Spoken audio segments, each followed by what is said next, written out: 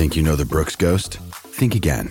Introducing the all-new, better-than-ever Ghost 16. Now with nitrogen-infused cushioning for lightweight, supreme softness that feels good every step, every street, every single day. So go ahead, take your daily joyride in the all-new nitrogen-infused Ghost 16. It'll turn your everyday miles into everyday endorphins. Let's run there. Head to brooksrunning.com to learn more. Another day is here, and you're ready for it. What to wear? Check. Breakfast, lunch, and dinner? Check. Planning for what's next and how to save for it? That's where Bank of America can help.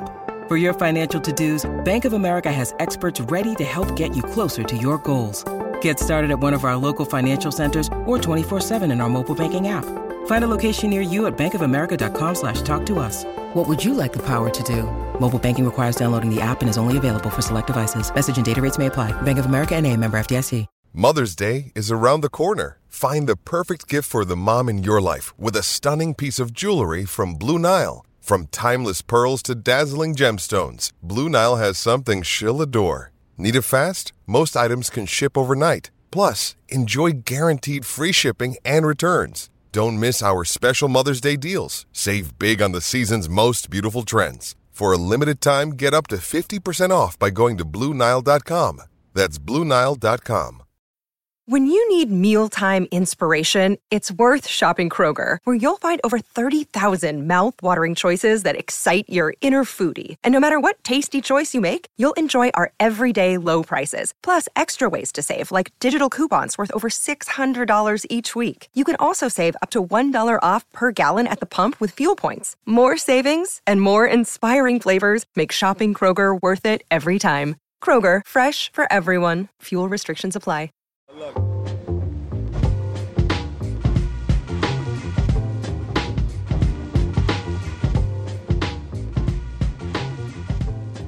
Good evening, everybody, and welcome to another installment of Dive Cuts.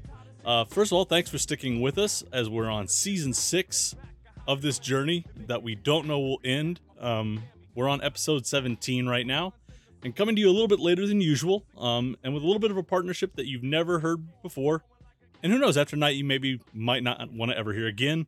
I'm your very temporary host, Matt Harris, technically the basketball editor at Rock M Nation, and I'm filling in for Sam Snelling tonight, who has decided to literally leave the country. He's fled to Portugal with his wife under the guise, he says, of an anniversary trip and a birthday trip. I'm not sure I buy that, but if I'm doing this, it means somebody else has to do my usual rambling, and that means we've got Matt Watkins joining us from suburban St. Louis tonight. And Mr. Watkins, how are you this evening? I'm doing great. St. Louis, not as warm as Portugal, I imagine. And not as good of food, I would imagine, either. I mean, not to deride St. Louis's very refined culinary options, but it ain't the freshness there. St. Louis is a good food town. My dinner tonight was not a good food option, so I will agree with that, at least temporarily. Well, I did pizza tonight. My wife is working this evening, so I took the lowest common denominator and just used a coupon for Papa John's. So whatever you did was probably at least better than what I did. We have good news as we join people this week. I'm not sure if that's going to get people through this episode, but we're coming to you a day after Missouri has knocked off number 25 Arkansas. We're recording on Thursday night. We were a little bit busier earlier in the week, trying to offset Sam's workload, so we backed this up a little bit. But hey, that gives us good news to talk about tonight. The Tigers, last night with a late 16-4 run, rallied from a 10-point deficit to get a 79-76 victory at Mizzou Arena. Top line here, it gets the Tigers back to 500 in the SEC, ends a 2-game losing skid.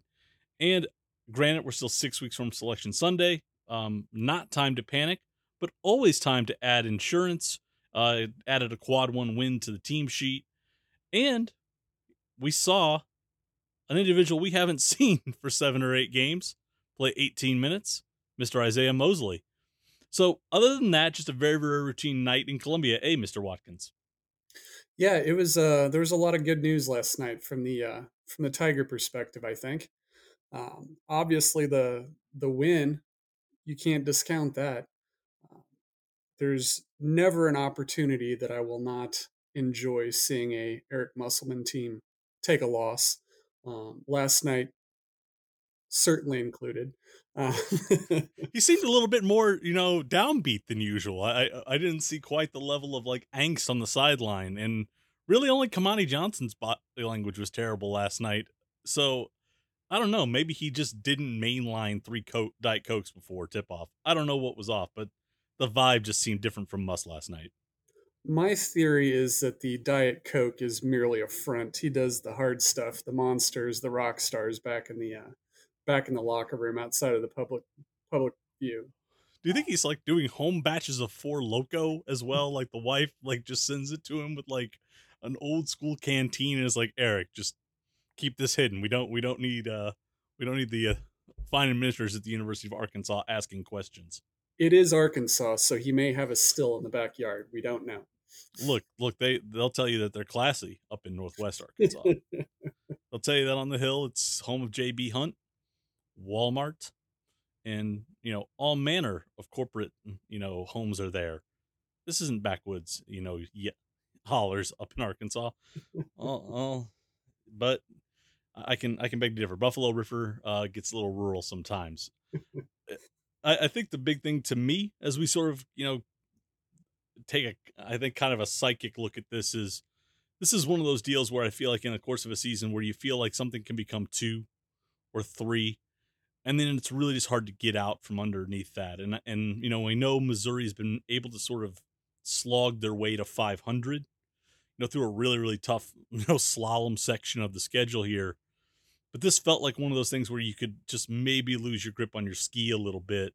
You take, a blowout at A&M. I thought there was a really, really good shot for them midway through second half at Florida to get a quality road win. And then last night they get down, early, rally back from that. And then I think you and I were sort of texting last night. We really felt midway through the second half when Arkansas makes that run, that might have been kind of something similar to what we saw in Gainesville. But this team rallied and this team sort of fought back. And I think that there's, if anything, and I think I wrote this today in study hall, there's a degree of resilience with this group that I think stands out to me at this point. And so I was just sort of curious, what do you feel like we learned from this team about maybe its personality or, about sort of what they can take forward, if not on the floor, then sort of just emotionally from last night? I think there's something to be said for that. We're a little over halfway through the season, and we already have 3 games we can look at. Game at Wichita State on the road, Central Florida, which was basically a road game, although no one was there, and the Arkansas game last night.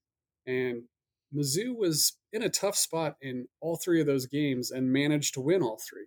Now they've dropped a few games where they were in a position to win, namely Florida, and we can even count Arkansas in Fayetteville a few weeks ago. But no team is going to be perfect if you're not Wisconsin in late and close situations, or if you're playing in Lawrence, I should add that as well. Yeah.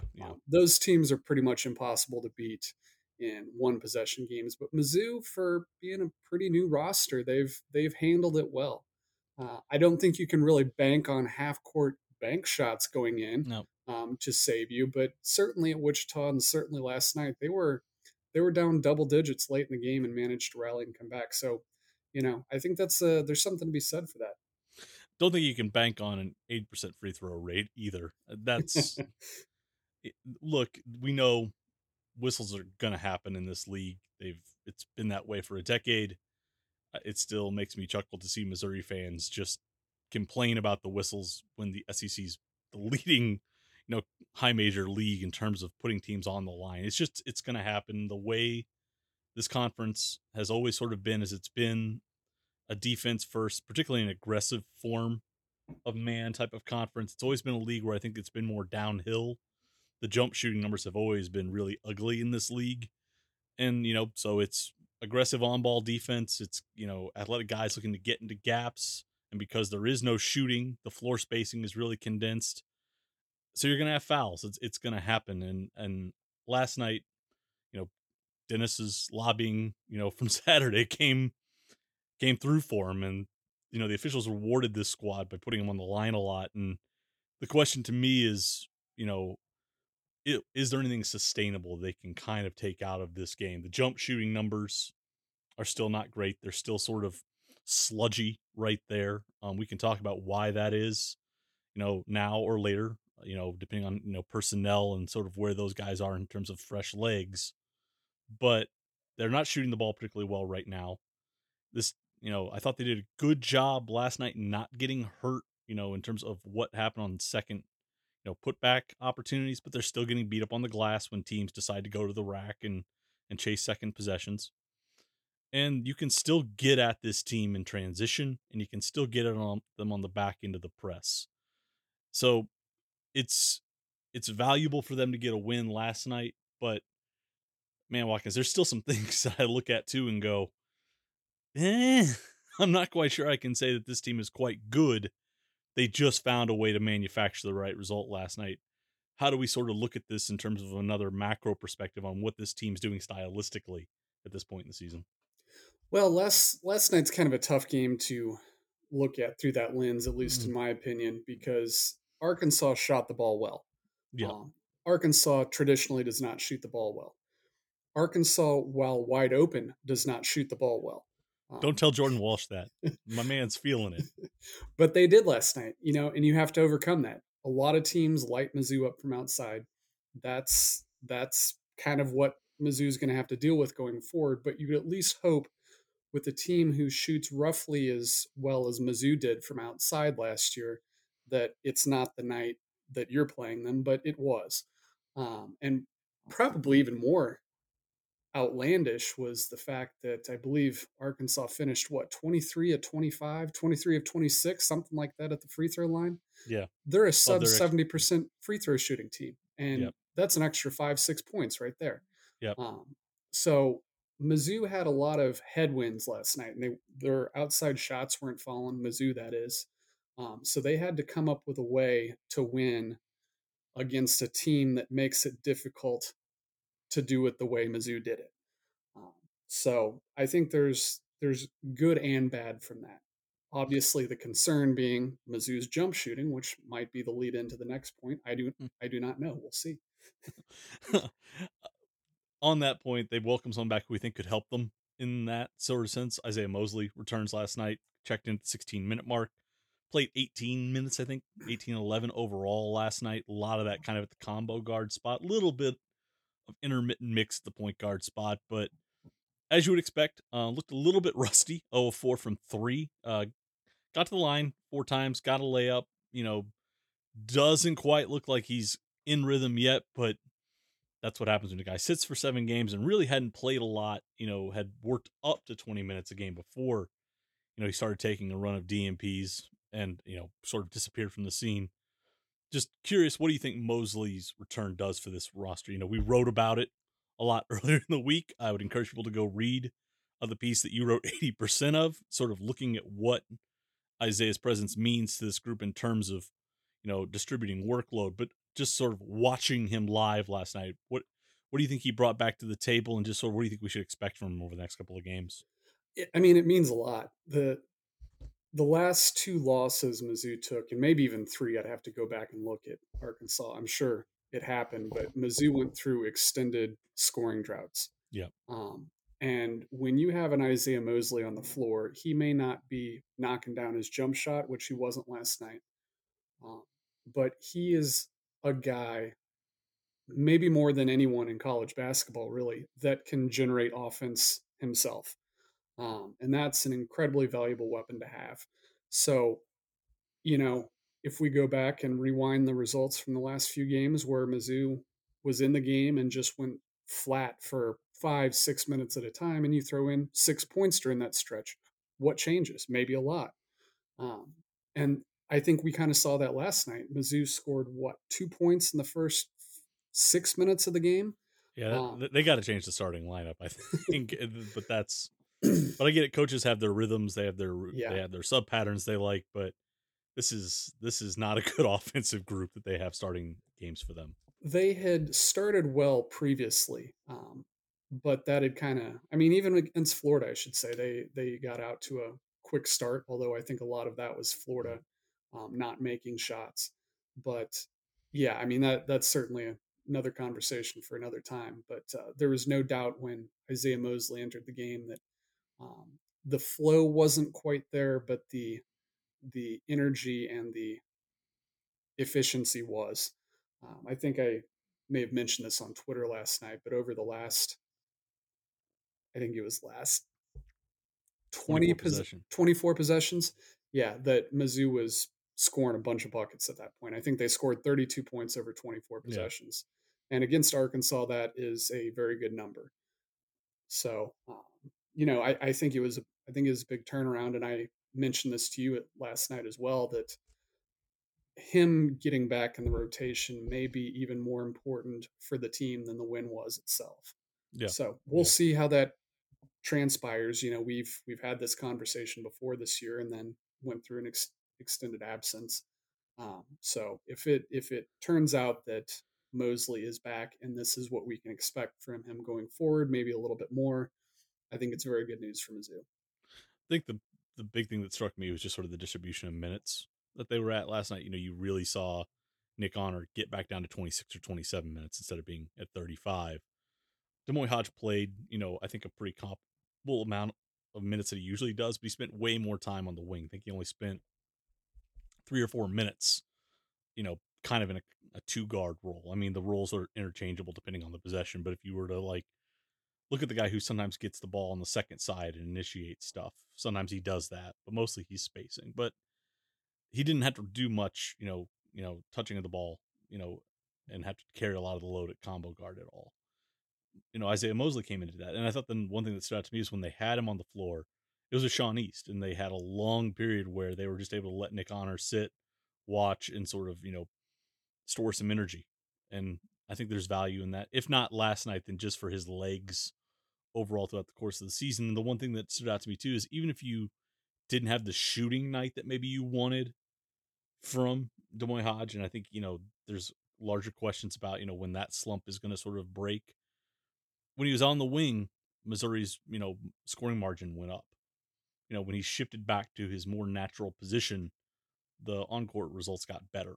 And also Sean East spent more of a time in the 50-50 mix role at the point guard and combo guard spot. So I think it's a, to your point, psychologically, it's great for them to have him back. But I think practically they've now been able to sort of get back to a more logical distribution of their minutes. And we'll see what that looks like. It would be especially helpful to have him on Saturday, as Alabama shows up.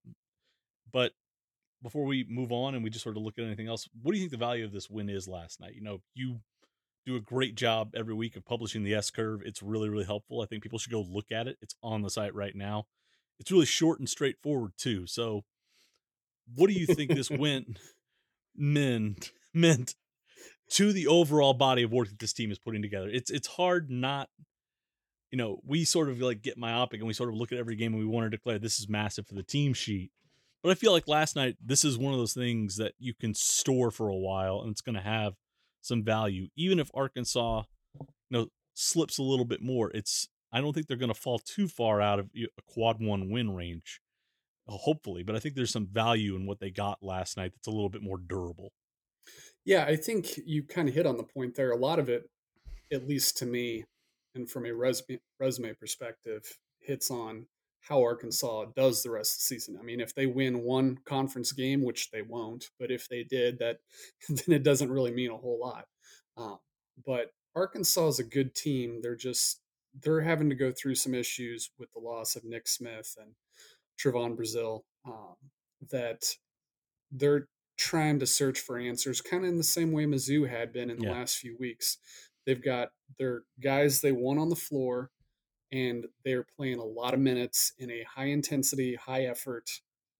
Hey guys, it is Ryan. I'm not sure if you know this about me, but I'm a bit of a fun fanatic when I can. I like to work, but I like fun too. It's a thing. And now the truth is out there. I can tell you about my favorite place to have fun. Chumba Casino. They have hundreds of social casino style games to choose from with new games released each week. You can play for free anytime, anywhere. And each day brings a new chance to collect daily bonuses. So join me in the fun. Sign up now at ChumbaCasino.com. No purchase necessary. VGW. Void where prohibited by law. See terms and conditions. 18+.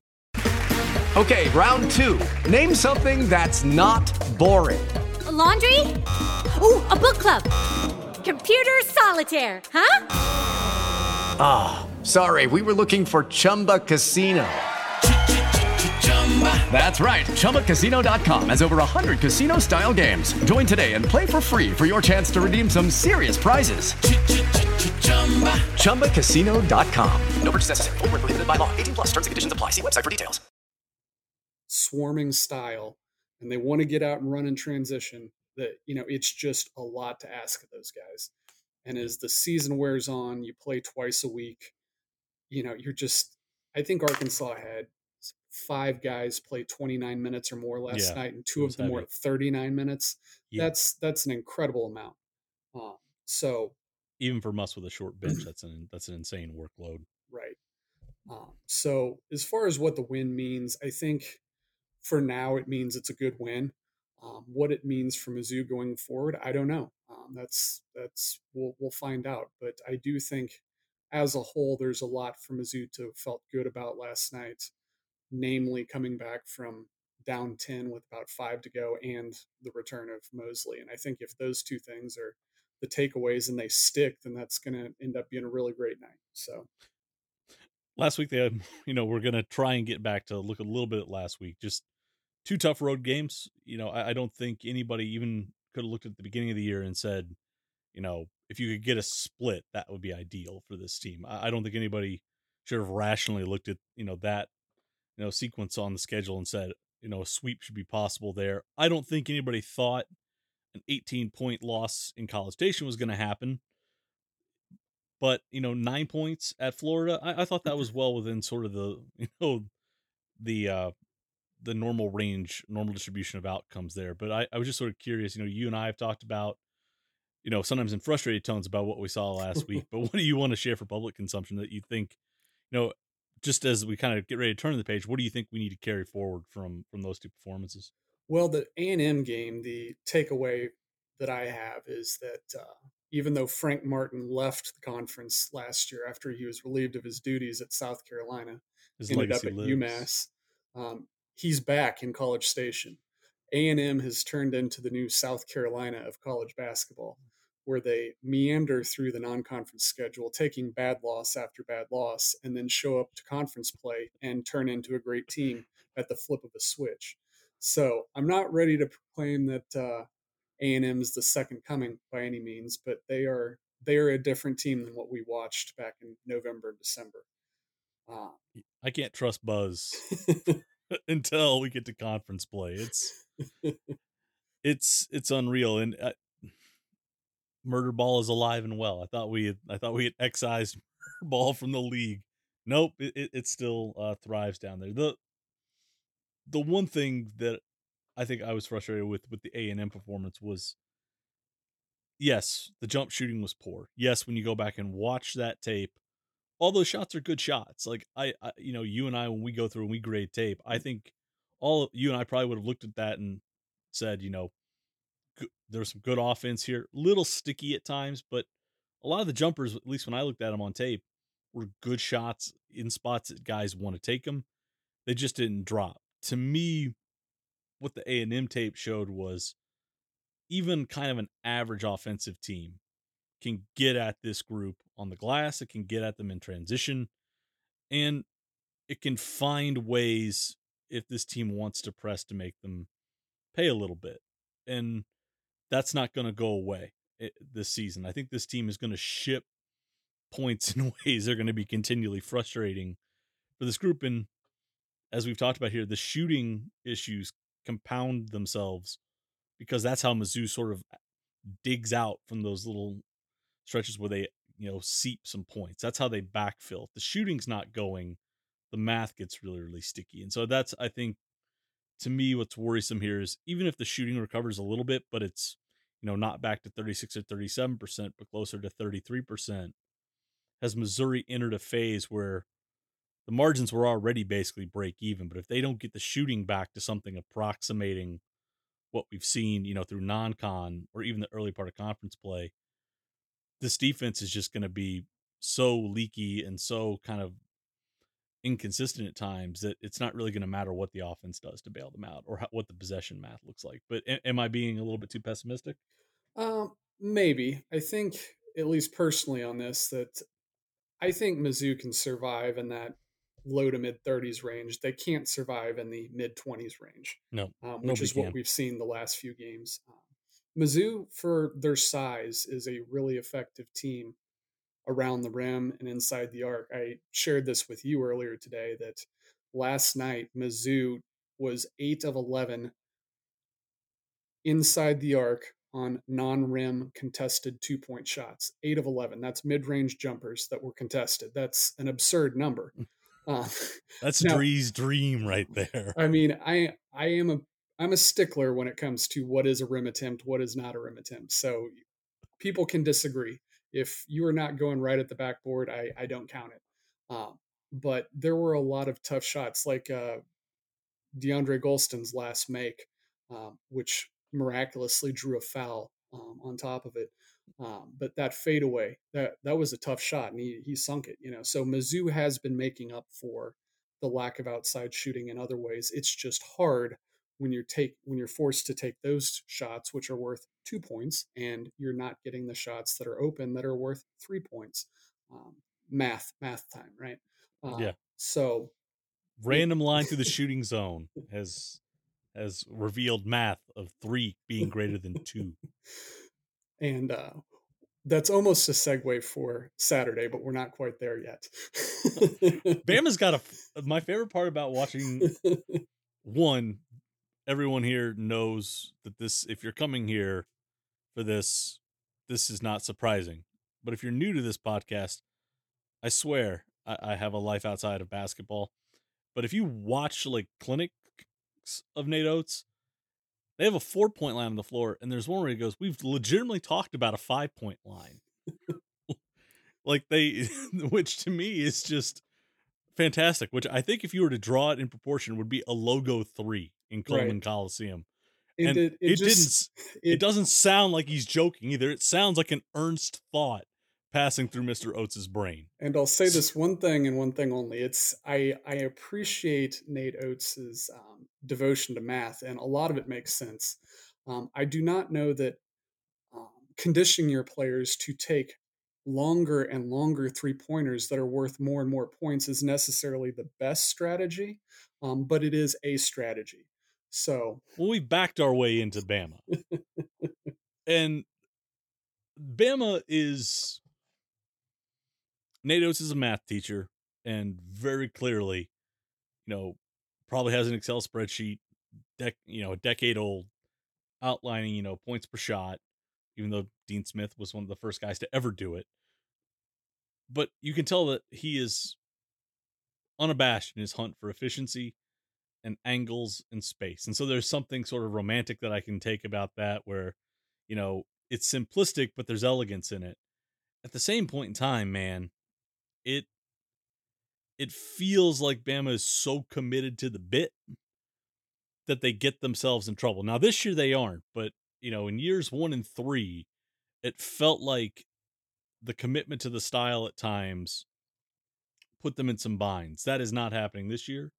They have shot the ball at an average clip, probably around 35%. But it helps when you got Brandon Miller, and it helps when you got Jaden Bradley settling in, and Noah Clowney's, a 6'10" guy alongside your 7-foot center, Charles Bediako. And they're guarding, which I think is the biggest difference too. So they've got the right personnel for this system. And, it's that kind of every other year thing where Bama decides to lock down and guard. But this is a group that I think coming in on Saturday has found the right sort of mix, for, what they want to do in terms of the freedom and in terms of the stripped down nature of their offense, but, the commitment to defending. So just sort of, when you've watched Bama this year, what stood out to you about them in the times that you've been able to catch them? Probably the most pressing issue is that they are a good rebounding team. They rebound a lot of their own misses, which is concerning. For a team that likes to shoot 3-pointers, one that is able to get rebounds and shoot more 3-pointers, on paper does not sound like a good matchup for Mizzou. That being said, you never know. A bounce the ball here, a bounce the ball there. you don't know. But I did want to point out one thing. I had been looking over some of their numbers earlier today, and I couldn't help but chuckle that speaking of Nate Oates' bit, that against LSU when they won by, I don't know, 50, something like that. Yeah. They were 20 of 54 from 3-point range. They took 54 3-pointers in a game. Yep. I think, I'm not even sure Mizzou took 54 field goals total last night. No, they didn't. They took 49. Yeah. So that was a little absurd. Yeah. And look, I sort of get it. Like, this is where me watching a clinic tape is great because I get what they're doing. They've essentially said we're going to play in a 5-out alignment. We're going to try and double gap everything. We're going to run some 4-out base concepts. Like when you watch some of their triggers, it's a spacing cut of a guy just trotting vertically to the dunker spot. And you go, that's a cut. It is for this team because it opens that double gap for them on what usually is the 2 side. And they can just play off that. And what they want to do is they want you to have to help the helper. They want to put Jaden Bradley in a gap. They want you to rotate to stop him or stunt, and then have your shell rotate one over as one does. And then they just play off that. And the issue is because they shoot the ball so well, and because they now have a 4-point line and they're shooting from almost in front of the coach's box, the closeouts get longer, the rotations are harder for you. And sometimes if they're running basic screening action, which they don't run anything that I don't think anybody who watches the NBA is, totally unfamiliar with. But they get stuff to where they're opening up gaps and they can drive it. And sometimes they'll have cutters and rollers. But really everything is dependent upon them shooting at that volume because you need to feel like you have to run them off the line. And I respect it, but there are some nights where, as you said, 20 of 54, it's just like, you didn't want to diversify the option here. You didn't want to run something else. And so I get it. It seems to me sometimes I think they get so stuck in what they do that they can, almost sort of take away other options there. The other deal I sort of look at is their personnel. Look, Brandon Miller's been fantastic. He's probably going to be a top 5 pick in the NBA draft. Mark Sears has been a really, really great pickup for them. Shooting, I think, above 40% on catch and shoots. Those two guys can absolutely strafe you. But everybody else is kind of in that 30 to 34% range. That's respectable. But is it come screaming with your hair on fire to get a hand up? Not so much. So to me, I think the question that you have to ask yourself is, and we can talk about this if you want, is it worth being so committed to running them off the line or just saying, let's drop into soft man. Let's just gap everything. Let's take away those driving gaps so we don't have to, rotate so aggressively and let them play off of it. Or do you zone it? Missouri has shown that it will zone. It'll take some 2-3 principles and kind of mutate them a little bit. So would you think about zoning a team like Bama in this game and just say, if you shoot us out of it, that's fine. But you're not going to be able to get into gaps, and you're not going to be able to attack, and you're not going to be able to play off of it. If you're going to beat us, you're going to beat us with jumpers, and we'll see if you can do it. Yeah, I think the defensive strategy in this one is probably the one with the least bad options. There is no great option for Mizzou. Mizzou is not a good defensive team. We know that. If they can get to average, they'd be a very good team. And it's year one, so I'm not going to harp on that. But just for the purposes of this discussion, Saturday is going to be a challenge. There's pretty much 2 things that you're going to have to do, or 2 things that are going to have to happen if you want to have a chance to win.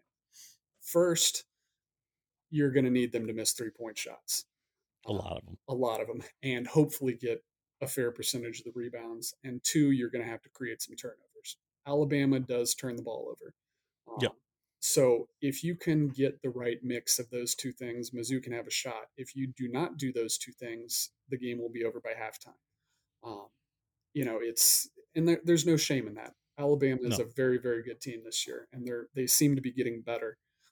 They've got a good mix of upperclassmen, size, athleticism, youthful promise, lottery pick talent. Um, they're, I don't want to say a complete team, but they're very, very, very good. So um, it's going to be a challenge. So as far as what defensive strategy use, I don't know. We'll see what Coach Gates decides to use. I think there's virtue in trying to turn up the pressure a little bit to get more turnovers before they can even shoot.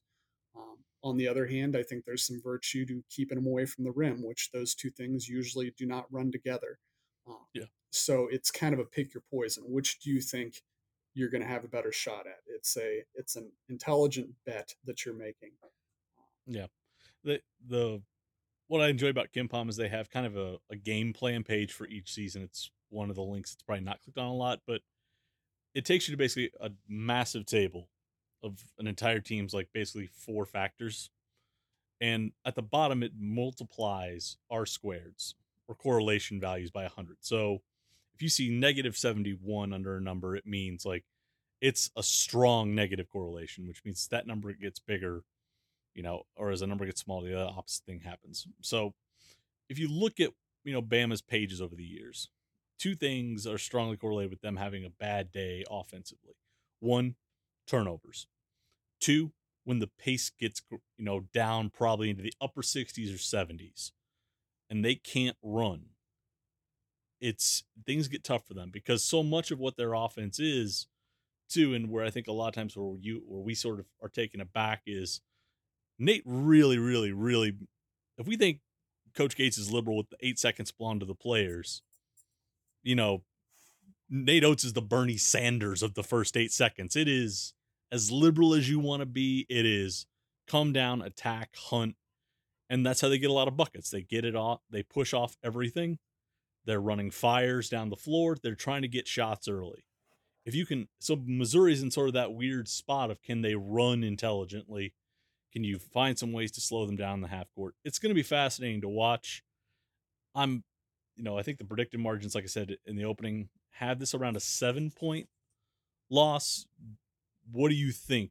Unlike Sam, I won't ask you to give me an actual score, but what do you think the margin is on Saturday? Do I have the answer to whether Kobe Brown and Isaiah Mosley play? Let's say that yes, they both play. I think Mizzou can give it a good shot. And the reason why I say that is completely irrational. Nate Oates. This is a fan podcast. Why? What would you assume rationality plays in anything here? Nate Oates has brought good teams into Columbia before and has played worse Mizzou teams than this one, and one that's arguably better. I won't say all of them were worse, but things have not typically gone well for him here, even when he's had a very good team. I think back to the 2021 season when they were a very, very good team, and Mizzou had them down, I think it was 22 points in that game. And granted, it slipped away and the Tigers had to hold on, had to hold on late. But every game seems like Mizzou puts together a big lopsided run in those games. Last year, Mizzou was not a good basketball team, and Alabama wasn't as good as they are this year, but was still considerably better than the Tigers were. And I think Mizzou was up 20 in that game. Perhaps there's something to be learned from that. I don't know. I'm sure the takeaway from this will be Matt Watkins says to go dust off Cuonzo Martin game film to see how to stop Alabama, and maybe there's something to that. But that staff was good at scouts, man. They were good at scouts. To your point, they tried to slow the game down, so I think there's something to that. Keep teams away from the rim and made them beat them from outside. And Alabama in the certain games that they played at Mizzou Arena couldn't do that. So I think there's a good chance. I think Mizzou will have a very lively crowd. Things are on the face of things. This looks like a game Mizzou could perhaps compete in. There's the whole off-court issue that I don't think we want to dive into too deep here for Alabama with the whole homicide and everything. Darius Miles had been away from the program before this had transpired. They had been without him since I think mid-December, just as they've been with just they've been without Namari Burnett, who's got a broken wrist. I think, to me, the Bama team coming in here has not been materially impacted by, Darius Miles' presence or lack thereof. So to the extent that any of that plays in, I think there's several things that bode well for Mizzou, but on paper, if this was a neutral site game played in front of nobody, I would not feel great about Mizzou's chances. But again, that's why they play the game. Mizzou has not been shooting well. If Mizzou shoots it really well and Alabama doesn't, that changes basketball games. So that's my, it's going to be a key, every game until we see something change or we have, the data set gets bigger here. But if they can make shots, I think that's huge for them. I think if you can set the press and get a token press and make sort of Bama work into their stuff a little slower, I think if you change defenses, Missouri's gotten into doing that a little bit. And they've been using the zone kind of as a run breaker a little bit. So if they can use that as a handbrake, if Bama's starting to get a little bit of momentum, that would be handy. But yeah, I think they're going to have to make shots here. Obviously, we'll see what the foul count looks like. Bama's a team that when it gets to the rim, a lot of it's in transition. In the half court, they're really reliant on rollers and cutters. If Missouri can get back consistently, short circuit it, and make Bama play out in the half court, I think they can get a toehold in this game because Brandon Miller's a really, really great prospect. Don't get me wrong. This is not me saying Brandon Miller's not good.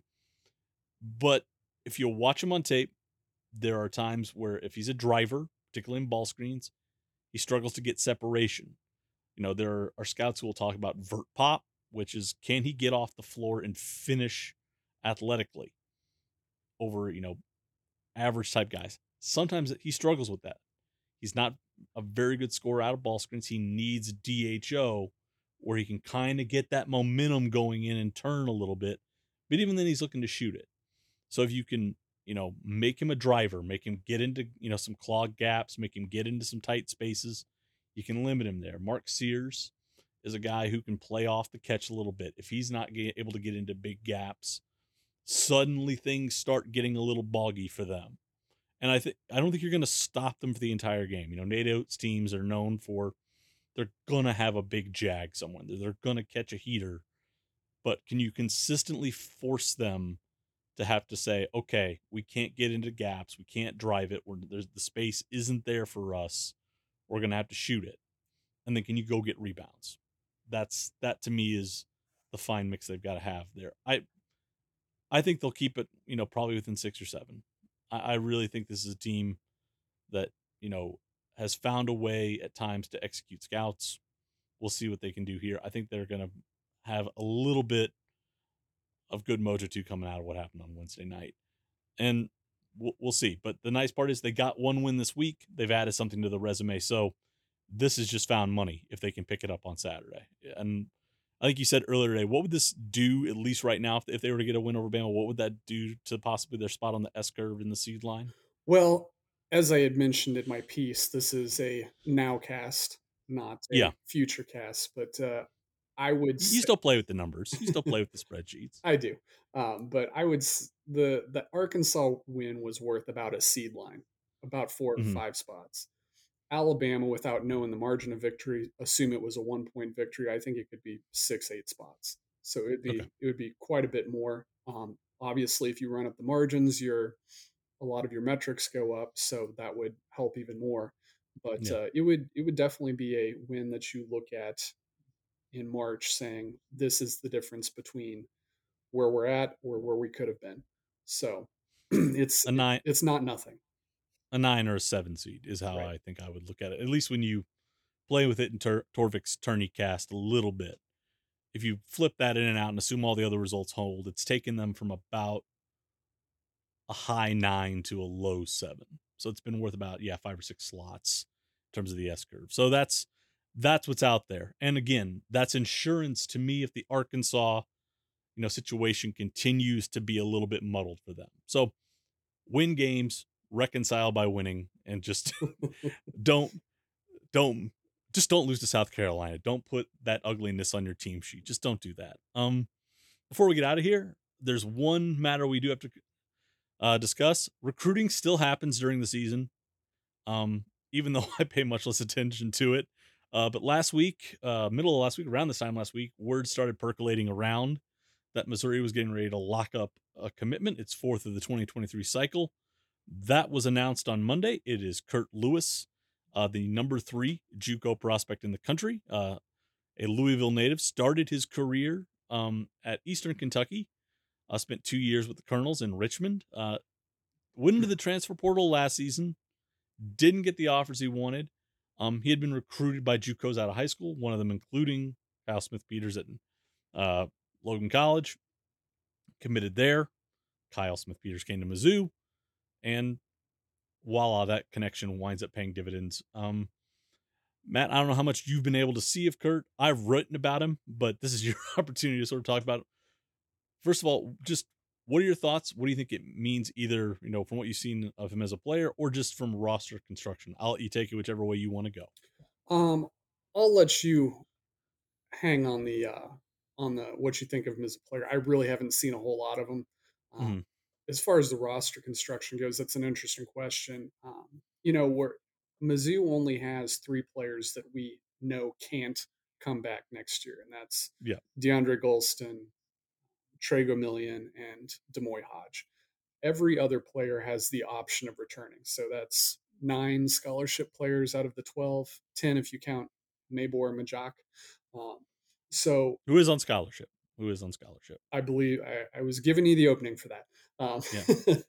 So of the 13, 10 are able to return. Now, whether an Isaiah Mosley or whether Kobe Brown decides to return, we don't know at this point. But we do know that we have 3 scholarship players who have been brought in from the high school ranks. And those 3 would theoretically take the spot of the 3 departing players. And college basketball in 2023, you can count on at least 1, as many as 3, perhaps even more spots opening up at the end of the season. So I don't really think there's a whole lot to take from it from that perspective. I think the staff has done a good job of identifying guys that they have a connection with. With Kyle Smith-Peters in this case, both with Sean East and the attempt at Jamarian Sharp, and now Kurt Lewis. So, and that even goes into the players that Coach Gates brought with him from Cleveland State and had experience with DeAndre Golston at Milwaukee in the Horizon League. So I think that they really like to bring in guys that they have a familiarity with. So this, to me, kind of would take the spot of potentially a spring portal entry. I really don't think there's a whole lot pro or con to say about it. It's just that you can almost guarantee that there's going to be additional spots, even beyond the 4 that we've used. So, they are going to lose 3, and the indications are that they're going to return Noah Carter. They're going to return both ball handlers and Sean East and Nick Honor. The question then gets into, would Ryan DeGray, who is playing now, but it's just unclear what his status would be. Would he want to come back or look for more minutes elsewhere? That's not speculation. That's just me putting out, what guys' respective decisions will look like once March gets here. Kobe Brown's going to have a decision as to whether or not he wants to go and try and collect a professional paycheck, or is there an NIL opportunity here, in Columbia that might, make him want to exercise that COVID year. The important thing with Kobe Brown is he can stay, and Missouri can go to 14 scholarships. That was part of the NCAA bylaw that was, drafted back during the pandemic. If a guy does not transfer and uses his COVID year, he will not count against the cap for them. So they could keep Kobe Brown and go to 14 slots, and that would fit Kurt Lewis in easily. We don't know what Kobe's plans are. We don't know if, he plans to stick around or not. His brother, interesting to debate theoretically what he would do if Kobe left. Would he be a guy who would look to stay here? He hasn't played a lot this year. Caleb, saw his role expand as the season went on last year, and Missouri's ball handling situation got precarious. That hasn't been the case this year. Is he going to be hunting for more minutes? Again, don't know, but that's just something to keep in mind. And then we're going to get to Isaiah Mosley.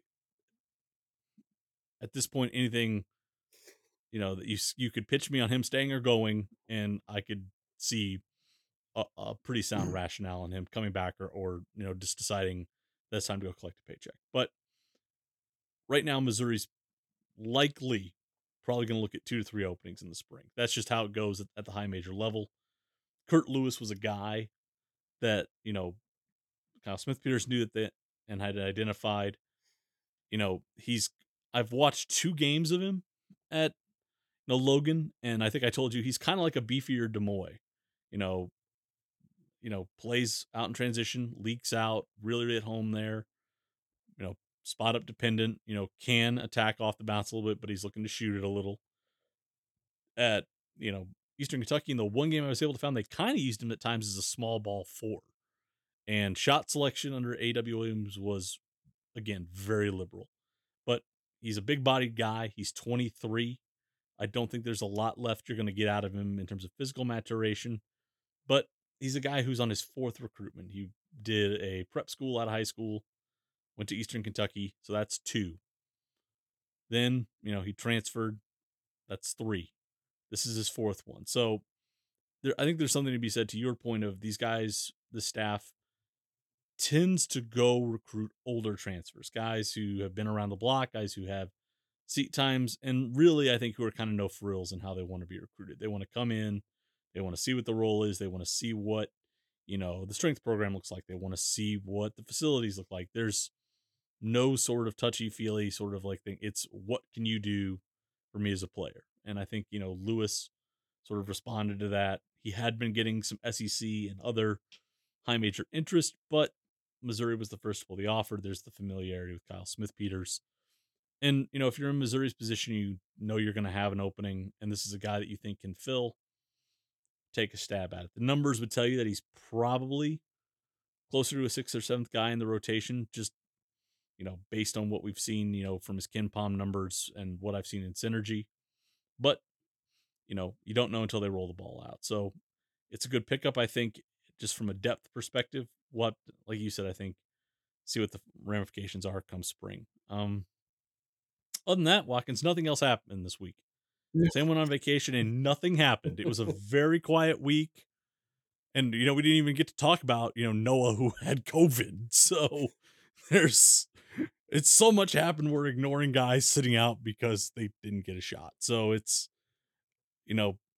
Sam picked a great time to leave us to our own devices. So thank you for lending an extra hand this week as we go through this. But sure, when the cat's away, right, the mice will play. Yeah, that's right. Or they'll just try to keep from drowning in a saucer full of cream. They'll try and avoid doing that.